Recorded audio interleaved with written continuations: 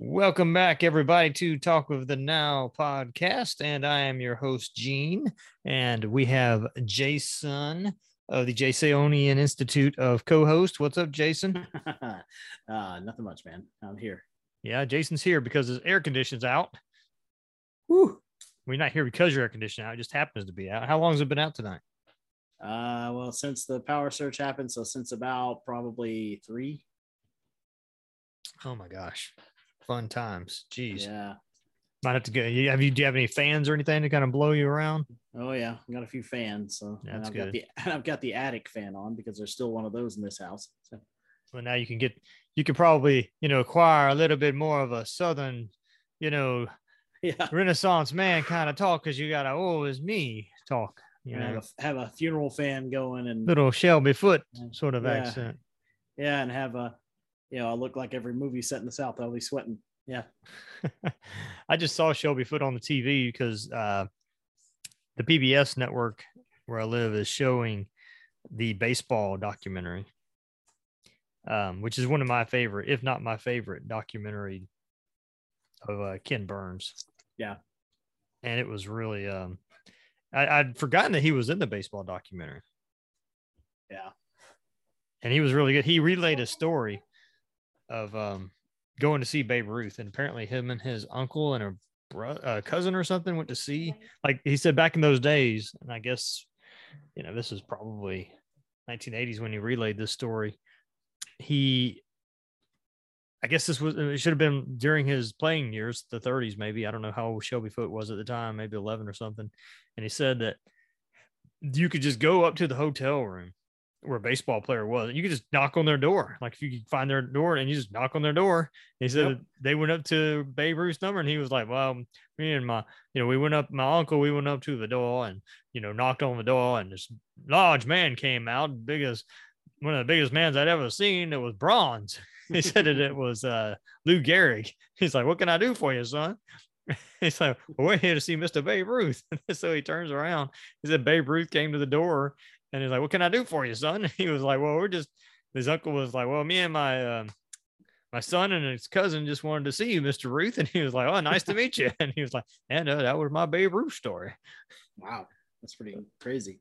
I was like, I just can't even imagine trying to like if you just wanted to go see, I don't know, any baseball player, somebody like Dansby Swanson, you just want to go in their hotel room in New York and just say hello.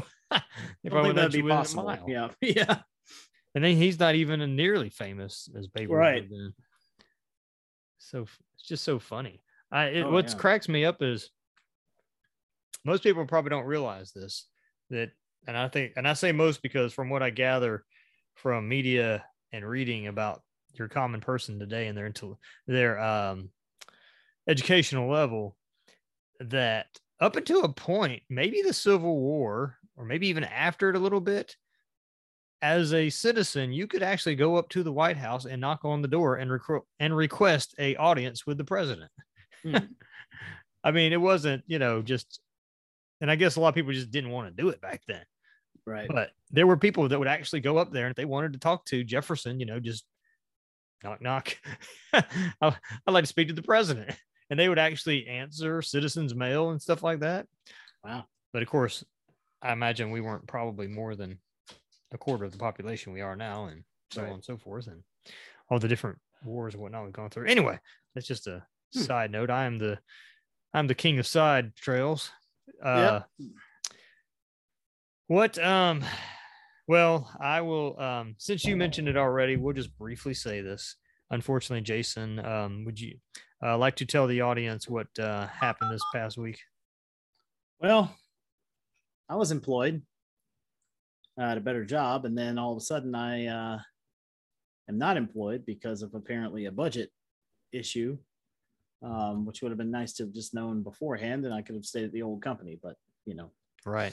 So that was kind of weird. On the first day I get back and work half a day and then get pulled in the office and told that. So, well, I just thought that I would mention it because you'd mentioned it before, and at least, kind of weird. It's one of those things that happens. It hasn't happened to me before, but I can imagine, it happening, and it would not be fun. Yeah. Jason is working his connection, so don't you worry, folks. He'll be back in the game before you know it. Yep. In the meantime, I hear he's going to just beg at the local grocery store and play his guitar. That's right. And you never know. Put the hat out there and see how many dollars he can get per day. It's true. At least that's tax free. There we go. Yeah. But yeah. Maybe the local Kroger. I don't know. That's right. Yeah. Go Kroger for some money. Yeah. Sit outside of your back trunk and get you a little lawn chair out there and start, playing some blues. Oh yeah. There's apparently a guy in my my hood that somebody was filming the other day that was showing he was out there playing the guitar and playing some blues. I was what are you listening to here lately, Jason? Like what's in your playlist that you keep on going back to lately? Anything music wise? Just still the same variety. Nothing really. Yeah, like you're not on a Led Zeppelin kick where you listen to them a lot or anything. No, I'm pretty varied with my music even now. So yeah, well, me as well. But sometimes I'll go through phases where I will, for instance, listen to Rush for several weeks at a time a lot. This week I started listening to. I'm going to kind of dig into the Crosby, Stills, Nash and Young catalog a little bit. Yeah. Yeah, I know that Hope Neil Young will remember Southern Men Don't Need Him Around anyhow, but yeah, I do like some of his music.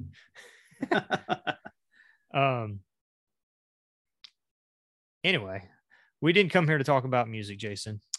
I kind of threw an audible today, and well, before I get to that, I want to ask you a question. And you can say I'll pass because I know your job and everything is kind of passed or whatever. It's not exactly thrilling, but I thought that we might mention to the audience that Jason had an anniversary this year. Unfortunately, his father passed away 20 years ago. July 1st. So I didn't know if you had any thoughts about that or what you kind of on your mind with that happening, if you wanted to share it. If not, just say I'll pass. I mean, obviously, and it never really gets easy, but it's been 2 decades, and that's kind of crazy. Seems like just the other day, and then sometimes it seems like it's 40 years ago. So you were in your mid-20s, right, when that happened? Yeah, I was 26. So yeah, and for those listening, Gene was actually there that night.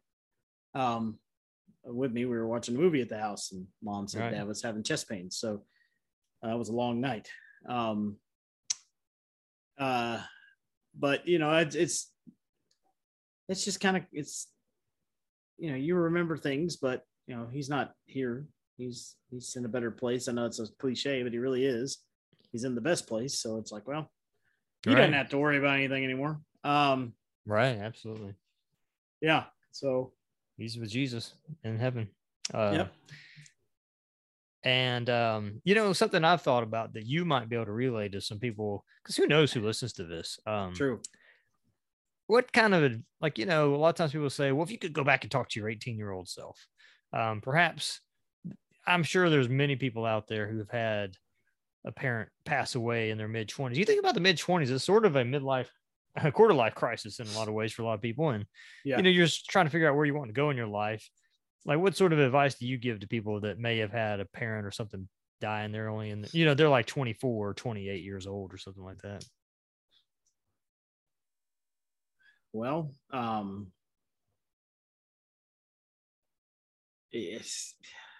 don't know. I think I would say, don't give up on your passions, the things that you're passionate about, because a lot of times that outlet can help you grieve better. And I didn't grieve. I would say, I grieved the way I grieved. It is what it is. But at the same time, I can look back on it and go, okay, I should have took more time to myself to be able to grieve than trying to surround myself and, work and stuff. And I should have done more things for me to be able to heal, I guess. I had my sister and my mom to think about, and I was just trying to go into task mode. And it just you wind up bottling all that up, and it comes out in weird ways. So right. yeah. Yeah. I think about how something like that though.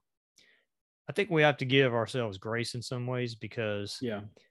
if you think about it, for instance, let's imagine that an enormous earthquake randomly hit Atlanta right now, and we were all just on the streets all of a sudden. I mean, you really don't have a expectation of how that could go, or how you would react to it, or what you would do about it after that. No, you don't. You're right. There's no way to, in other words, there's no way to prepare for such things. Right. And different people grieve in different ways. Different people, react in different ways. Your personality type, whether you like to surround yourself with people or you like to go off on your own. For me, I'm obviously extroverted, so I surrounded myself with people.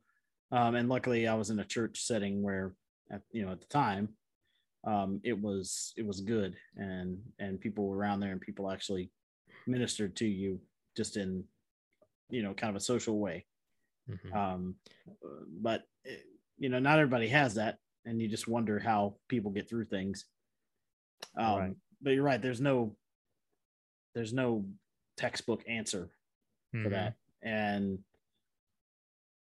I remember that year, that fall, they were going to strike for baseball, and that was going to go on. And I just remember that affected me more than it ever had before, because my dad was a huge baseball fan, and it was like, no, don't take baseball from me this year.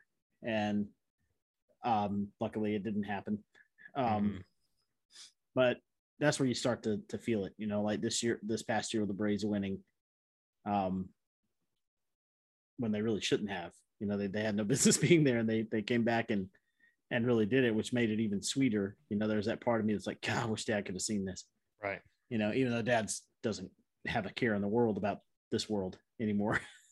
But for all the seasons, it's like, oh, that was a comeback of all comebacks. It's like, oh man, I wish Dad could have seen that. And so that was a little emotional. I got a little more emotional with that win than I think I normally would have, but that's because, he wasn't there to share it with me, and I was in college when they won in 95. So wasn't able to share that moment with him in person. So, you find yourself grieving in different ways. And sometimes you don't even realize you're grieving. You don't even realize it's part of it until you're on the other side of it, and you're like, oh, wait a minute, that was probably because of that. Yeah, 2002. Yeah, 2002 was a weird year for me in a lot of ways. Just before he passed away, excuse me, the month before, I had two of my best friends from college get married on the same day, oddly enough. And one of them was married down in Thomasville, Georgia, and I went to his wedding because I was in his wedding, so I had to skip the other guy's wedding. It was like having to choose between friends. And I'm almost positive, though, that they did get married on the exact same weekend. I could be wrong, but it's been so long ago. And that guy, he was a good friend. He had gotten married just after his fiance had graduated from college. So she graduated college at the end of June, and they got married like 2 weeks later. And if I'm not mistaken, his mom had, I forget what the disease, it wasn't Lou Gehrig's, but it was something like that. Muscular dystrophy, something like that. Yeah. And again, I'd have to go back and ask Matt, but I want to say she died like either right before your dad or not long after your dad. Yeah, I think I remember that vaguely. Yeah. So that was just such a weird time. It was a weird year. And then we had our other two friends get married to each other in, later that summer. And that was crazy. Jason Lene. Oh, that was that year. Wow. Yeah. Actually, I don't even remember that. So but they got married in July, didn't they? Yeah. Yeah. Oh, you know how I remember that wedding? I always remember things like that based on some sort of like event thing that happened or some way that I felt. And I just remember being so hot because they chose an outdoor wedding at the end of July in Atlanta, and down in a hole. Yeah. This is great, but I'm burning up. I feel like I can melt. Down a hole next to a creek. So, mosquitoes, heat, perfect. It's Um, like, I mean, the environment's great. I just feel like I could melt like a witch on the yeah, like a Wizard we're of all out Oz. there. I'm like, man, I should have just wore, a Hawaiian shirt and khakis because, man, Brought a fan. yeah, it was, whew, that was hot. Oh I my mean, it God. was great to see him get married. It was, it's Wow. it's one of those things. But it's just like, whew, I always remember that because it was like, yeah, Yeah. that was kind of it was a good therapy for me because I was able to get around all those people like Huh. that. Because, I literally, everybody showed up for Dad's funeral, which was awesome. But I was able to get around and celebrate with people in a different way. So, Mhm. Yeah, that was just 2002 was a really weird year. And I had a job where I was working at a insurance company, total loss claims adjusters, they call them. And basically I had to call people and tell them that their 1993 whatever neon is worth $800 when they thought it was worth $5,000 yeah. when they wrecked it. It was like every other call, like the guy would be like, so basically you're trying to say I'm screwed. You're Like, yeah. well, I'm sorry, you don't drive a Lexus like you thought you did. Anyway, but yeah, there are certain years like that kind of just stand out for you. And I mean, Yeah. obviously when a family member, somebody close dies, those years will always stand out to you. Like when your grandfather, people like that pass away. But that happened in 97 for me, but yeah. mm-hmm. It was a weird year because it was so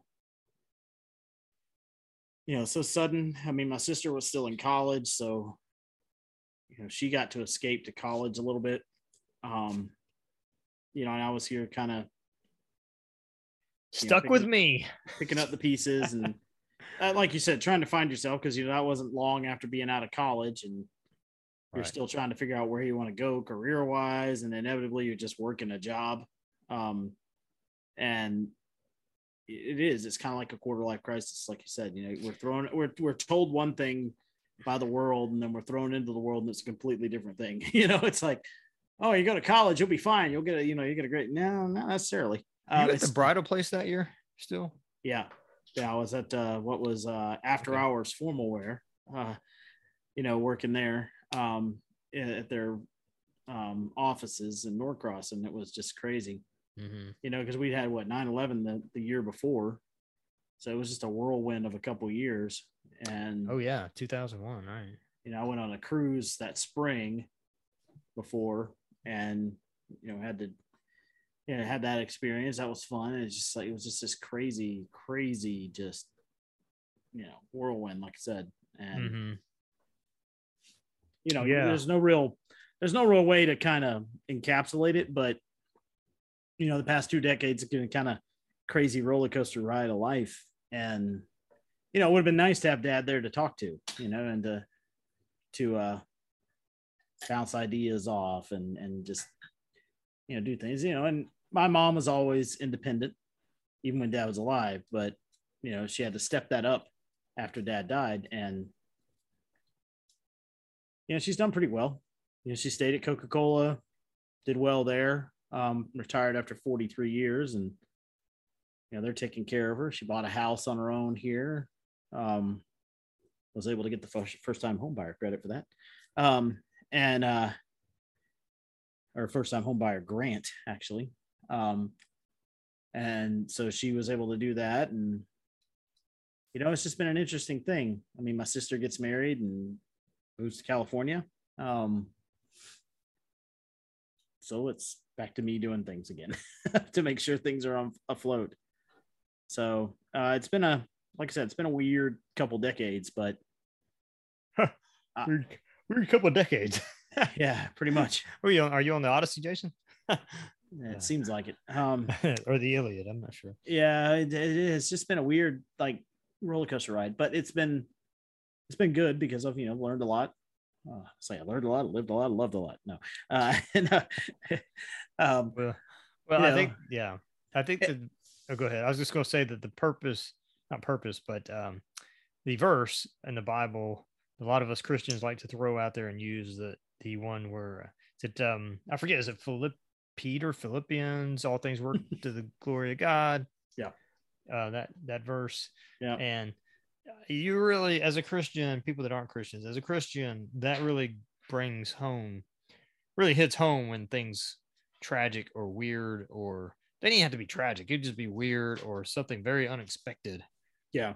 That you did total curveballs of life, if you were. When those things happen, those drive us to our knees, and they certainly bring us closer to trying to understand that we don't understand life. Well, yeah, it's like it's easy to say this, the old cliche of everybody in the foxhole is a Christian, because they understand when you're faced with some kind of ultimatum or some kind of weird thing in your life, it's,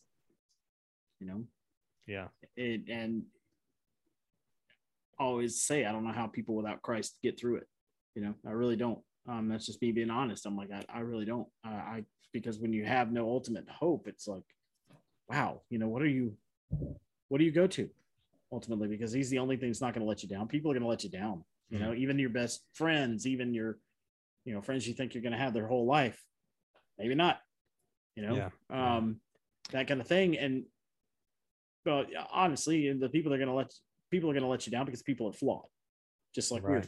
Everybody's flawed. And the only true constant is God, and you really are faced with that reality when everybody leaves the house and nobody's hanging around anymore, talking about remembering your dad, that kind of thing. That's when it hits home.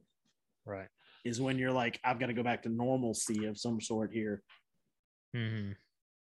And you can only do so much retail therapy. You can only do so much of that kind of stuff.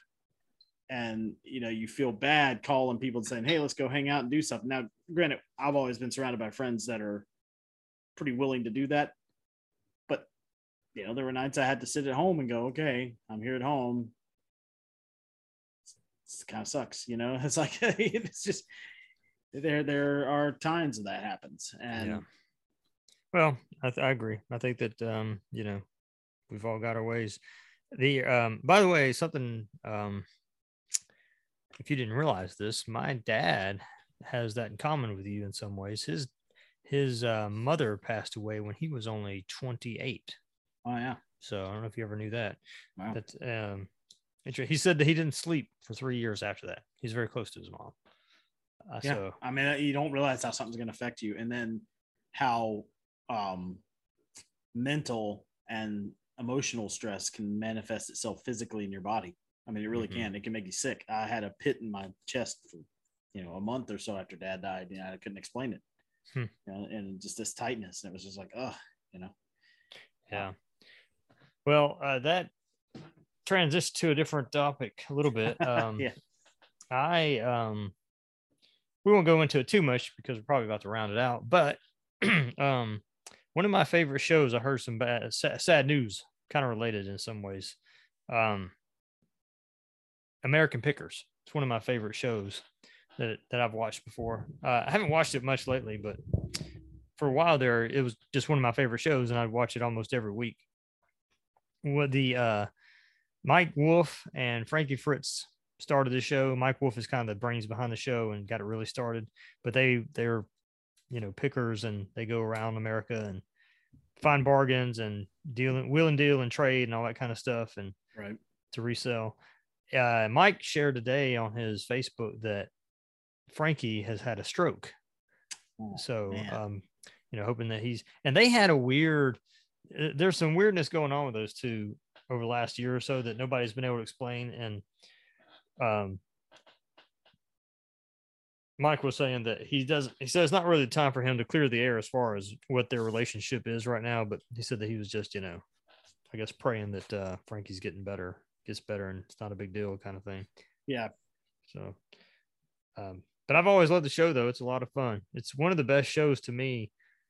A couple of weeks ago, we had a show where we talked about characters that we know in life. If you want to meet some of the real American characters out there, just watch that show. Some of the guys, not just Frankie and Mike, they're kind of characters on their own, but the characters that they meet out there when they're traveling around America, to me, are just priceless. Crazy. You couldn't make up these people that they meet. Yeah, I mean, that is a good point. That they go to all these somewhat hole in the wall places, the back roads. salt of the earth people that you really meet that have a lot of history to tell. And, you know, you wish there was more time in some cases to talk to these guys about what they see. You know, I actually passed by one of the places they went to. No way. One time up in North Carolina.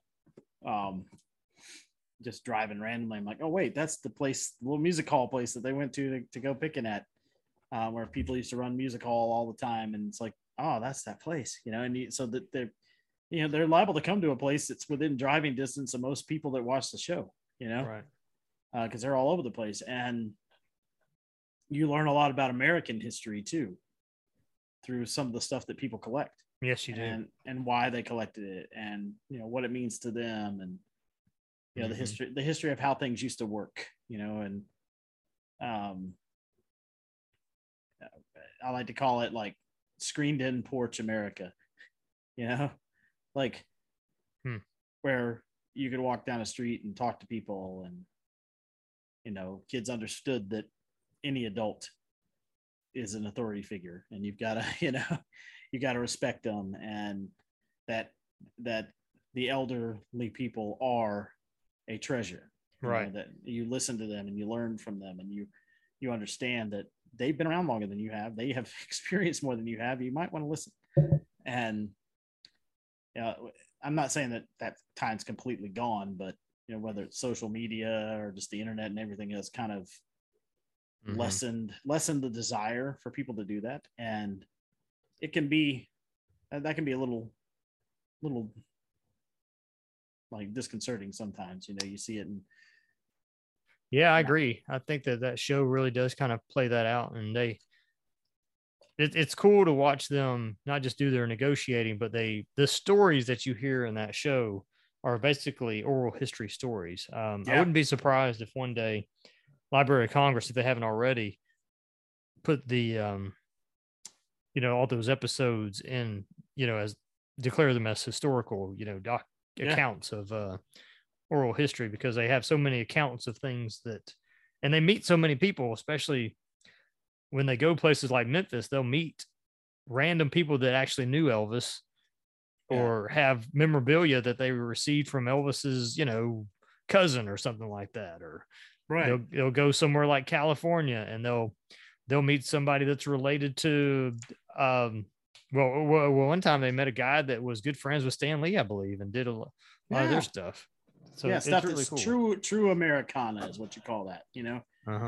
You know, the whole idea when roadside America, kind of when people used to Route 66. Yeah, Route 66, when the trip itself was part of the fun. It wasn't necessarily the destination. it was what you saw on the way there. And getting there's half the fun, you know that. It's true.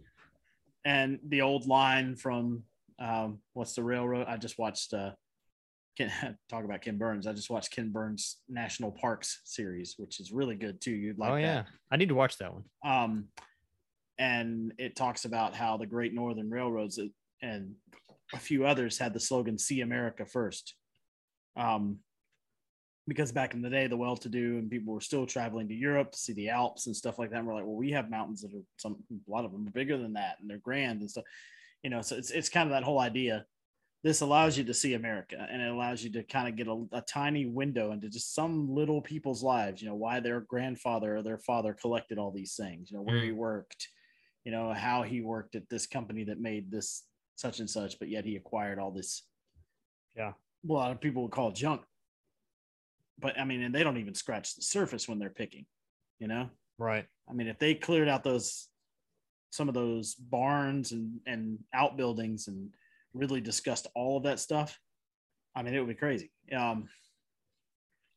You know, I definitely have learned a lot from that show. It's one of those shows where if it's on and I'm not doing anything, I'm like, I just leave it on, you know, and that's kind of rare with shows these days, that actually have some substance. But yeah, I really hate that happened to Frankie. Prayers were sent out to him. I was just thinking about one of the best shows, and I don't remember what season it was or what episode. You had to go find it. They met a guy, I think it was in Alabama, that basically dug into his property and created caverns. Like he went, I think he dug like inside his house. He went down and created like all these tunnelways, and he was using like spare parts and all kinds of other stuff to kind of keep the walls up and everything. It was bizarre, but it was it was one of the coolest things I've seen. I mean, this was unbelievable because his house looked like any other ranch, whatever shotgun house you'd see. And then they go in there and they're like, wait a minute, are we going down? Are we going into the ground? He's like, yeah. It was bizarre, but it was definitely memorable.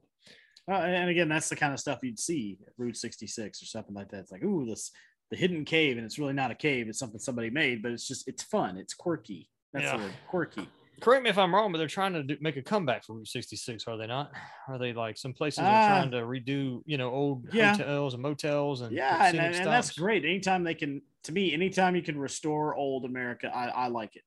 Obviously they can't restore all of Route 66. It's actually not possible. Some of it's actually physically gone. The road's gone. But a lot of the places that are the roadside attractions are trying to kind of, and they're cashing in on the quirky. Everybody loves the quirky kind of fun history stuff. It's in the same way, you look at houses, like we think about craftsman style houses or mid-century modern houses, things like that. I was actually in my brother-in-law's parents and his brother's neighborhood, picking up my two nephews, and there's a really cool bungalow mid-century modern across from his parents' house, and I'm like, oh man, that is so cool. And the guy and his dad's like, yeah, they're tearing it down. I said, what?